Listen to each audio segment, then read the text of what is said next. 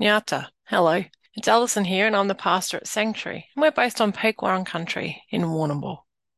Last week we heard how Jesus describes the coming of the Lord as being like a thief who breaks into a house at night. And in the context of Matthew's story, this suggests he'll look poor, scruffy, and dangerous, and he'll probably take something away. Well, this week we have another surprising image, more taking away. John the Baptizer is thundering in the wilderness, calling for repentance, that is, a turning back to God. People from all over stream down to the river, where they confess their sins and are baptized in water. But one is coming, says John, who will baptize them in the Holy Spirit and fire. It sounds like Jesus is not only a thief, but an arsonist. And you'll find the full text in Matthew chapter 3, verses 1 through 12.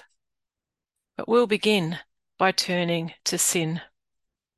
For many of us, sin is a dirty word because many of us are recovering Christians.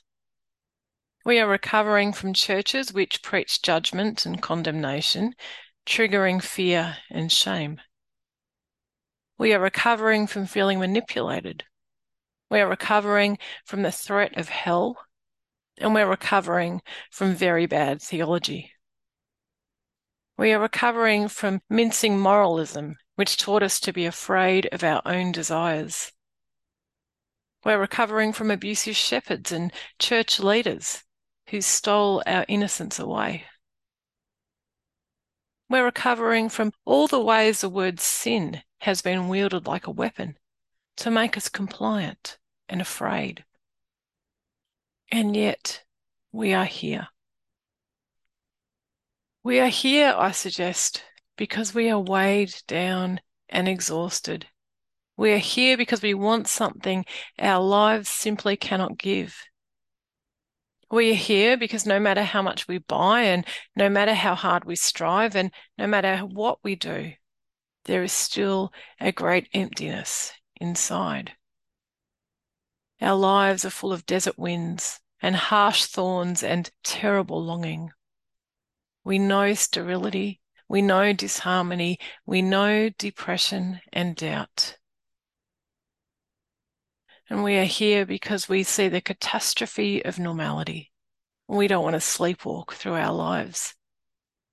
And we are here because we know how often we are our own worst enemies. And so we are here to acknowledge and repent of sin. Not the sin of wagging fingers and purse-slick preachers and manipulative moralizers, but real sin. We are here to name and turn away from the powers and principalities which drive us, and the messages which cajole us, and the noise which issues from every media outlet, and the culture which shapes us. We are here to reject the claim that our value is limited to what we do and what we buy, and that we can do anything and have everything and be everything to everyone. We are here to challenge the lie that we are always in competition, that big is always better, and that we are in ultimate control. And we are here because it is sin which spreads these lies and causes disconnection and estrangement from ourselves, from each other, from the earth, and from God. Perhaps the people of Jerusalem and Judea felt similarly. They too were surrounded by noise. The noise of the Pharisees preaching salvation through obedience to the law. The noise of the Sadducees preaching salvation through purity of bloodline. And the noise of the Romans preaching salvation through colonization, military power, and the protections of wealth. And so, filled with divine discontent, the people poured out of the cities and towns, away from the harsh preachers and self-righteous theologians, away from the empty words and hollow rituals, away from the narrow-minded legalism and the violence of sacrifice, away from the politicians and the military commanders and the consumer messaging and 24/7 living, and they headed to the wilderness. And what did they find there? A thundering prophet calling them to repent. Repent. It's a simple word. It just means turning. Turning away from the lies and turning towards God.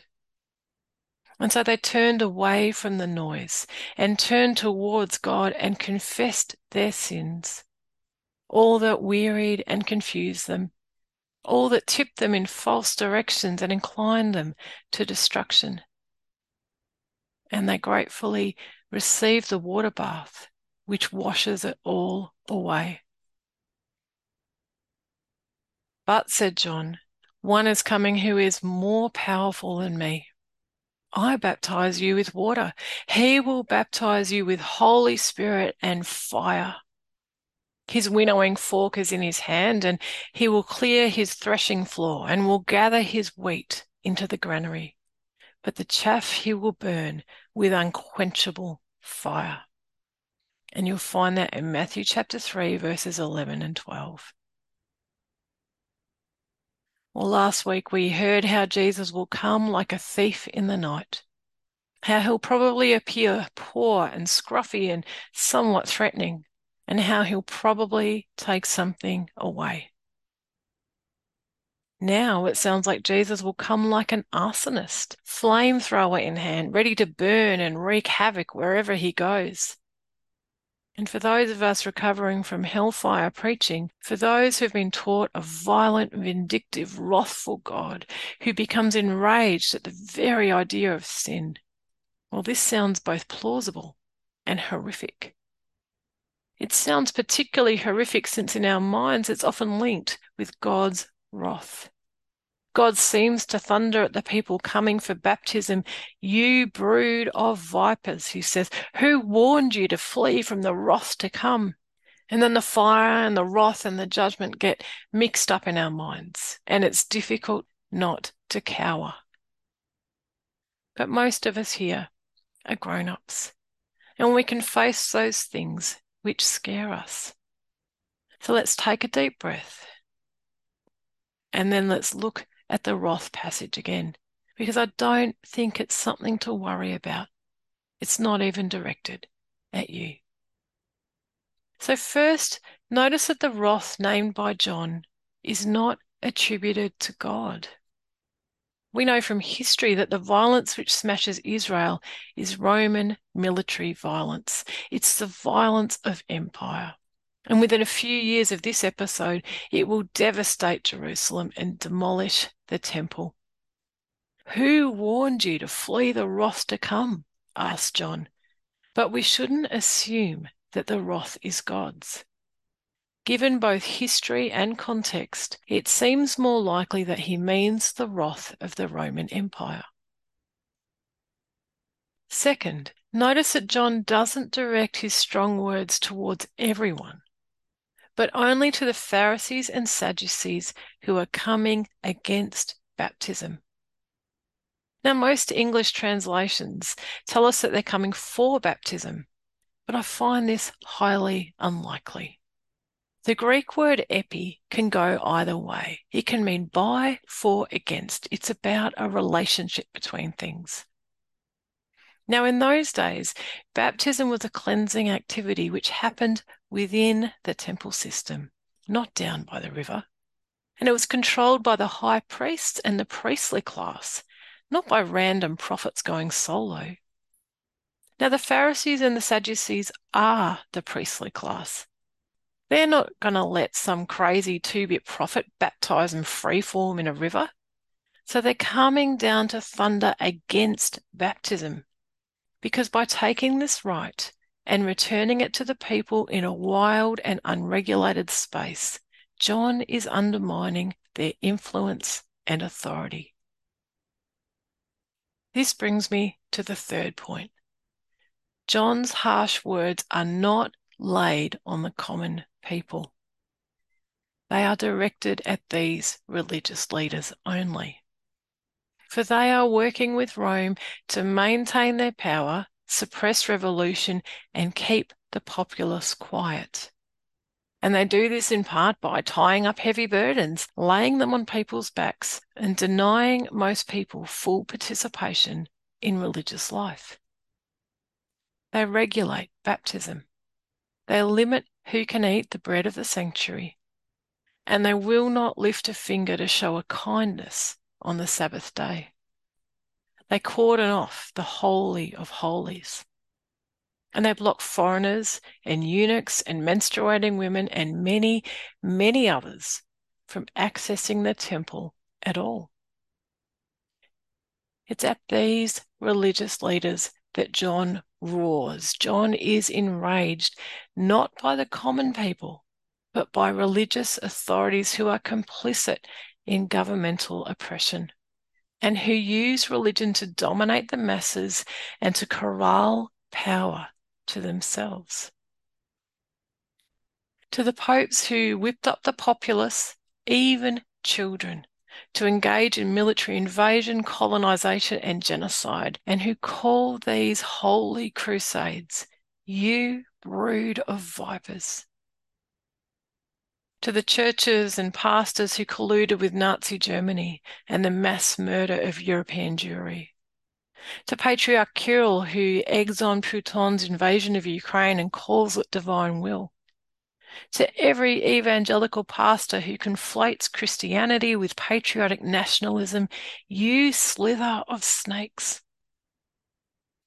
To the priests and bishops who negotiated with Victoria Police to overlook clergy abuse.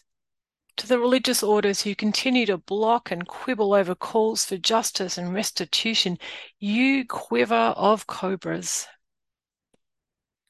To the pastors who are paid brand ambassadors, who stoke competition and envy even among their followers, and who equate ministry with corporate management and Christianity with late capitalism, you tangle of taipans. And to the ministers who place barriers around the communion table and refuse to eat with all comers. Those who lobby governments to limit who can be married or even baked a wedding cake. Who stir up exclusion, condemnation, and violence against LGBTIQA plus folk and their allies. You rumba of rattlesnakes. These are strong words, and they are clearly directed at those who use religious power to dominate, exclude, harm, and kill. To the rest of us, however, John is calling for repentance because he tells us the kingdom of heaven has come near. It's imminent. And according to Isaiah's vision in chapter 11, when it arrives, the breastfed babe shall play over the hole of the tiger snake, and the toddler shall put its hand unharmed into the nest of a copperhead. When God's culture is at hand, even the most vulnerable people will no longer be harmed by those broods of vipers, those poisonous snakes.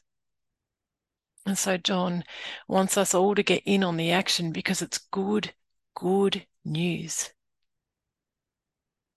So what then of Jesus wielding fire like an arsonist? Is it to hurt and destroy? Well, I don't think so. They shall not hurt or destroy on my holy mountain, says the Lord in Isaiah. It would be inconsistent.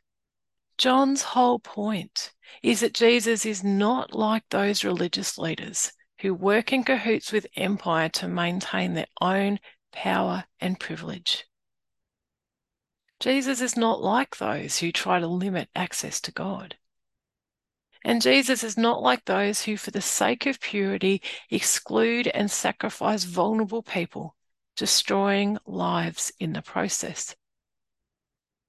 Jesus' fire is not the fire of invading armies, burning cities, and smouldering bones. It's not the fire of religious sacrifice or the stench of burning fat.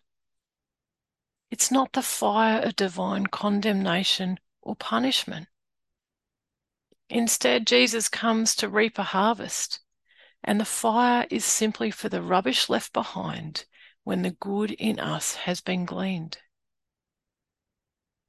To people who usually buy their wheat winnowed, ground, sifted, and baked.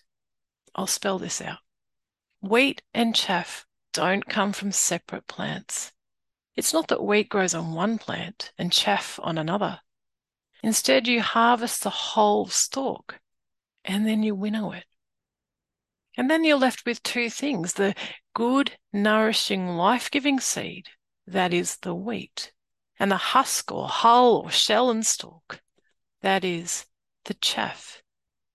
The chaff is the rubbish, and Jesus will burn the chaff.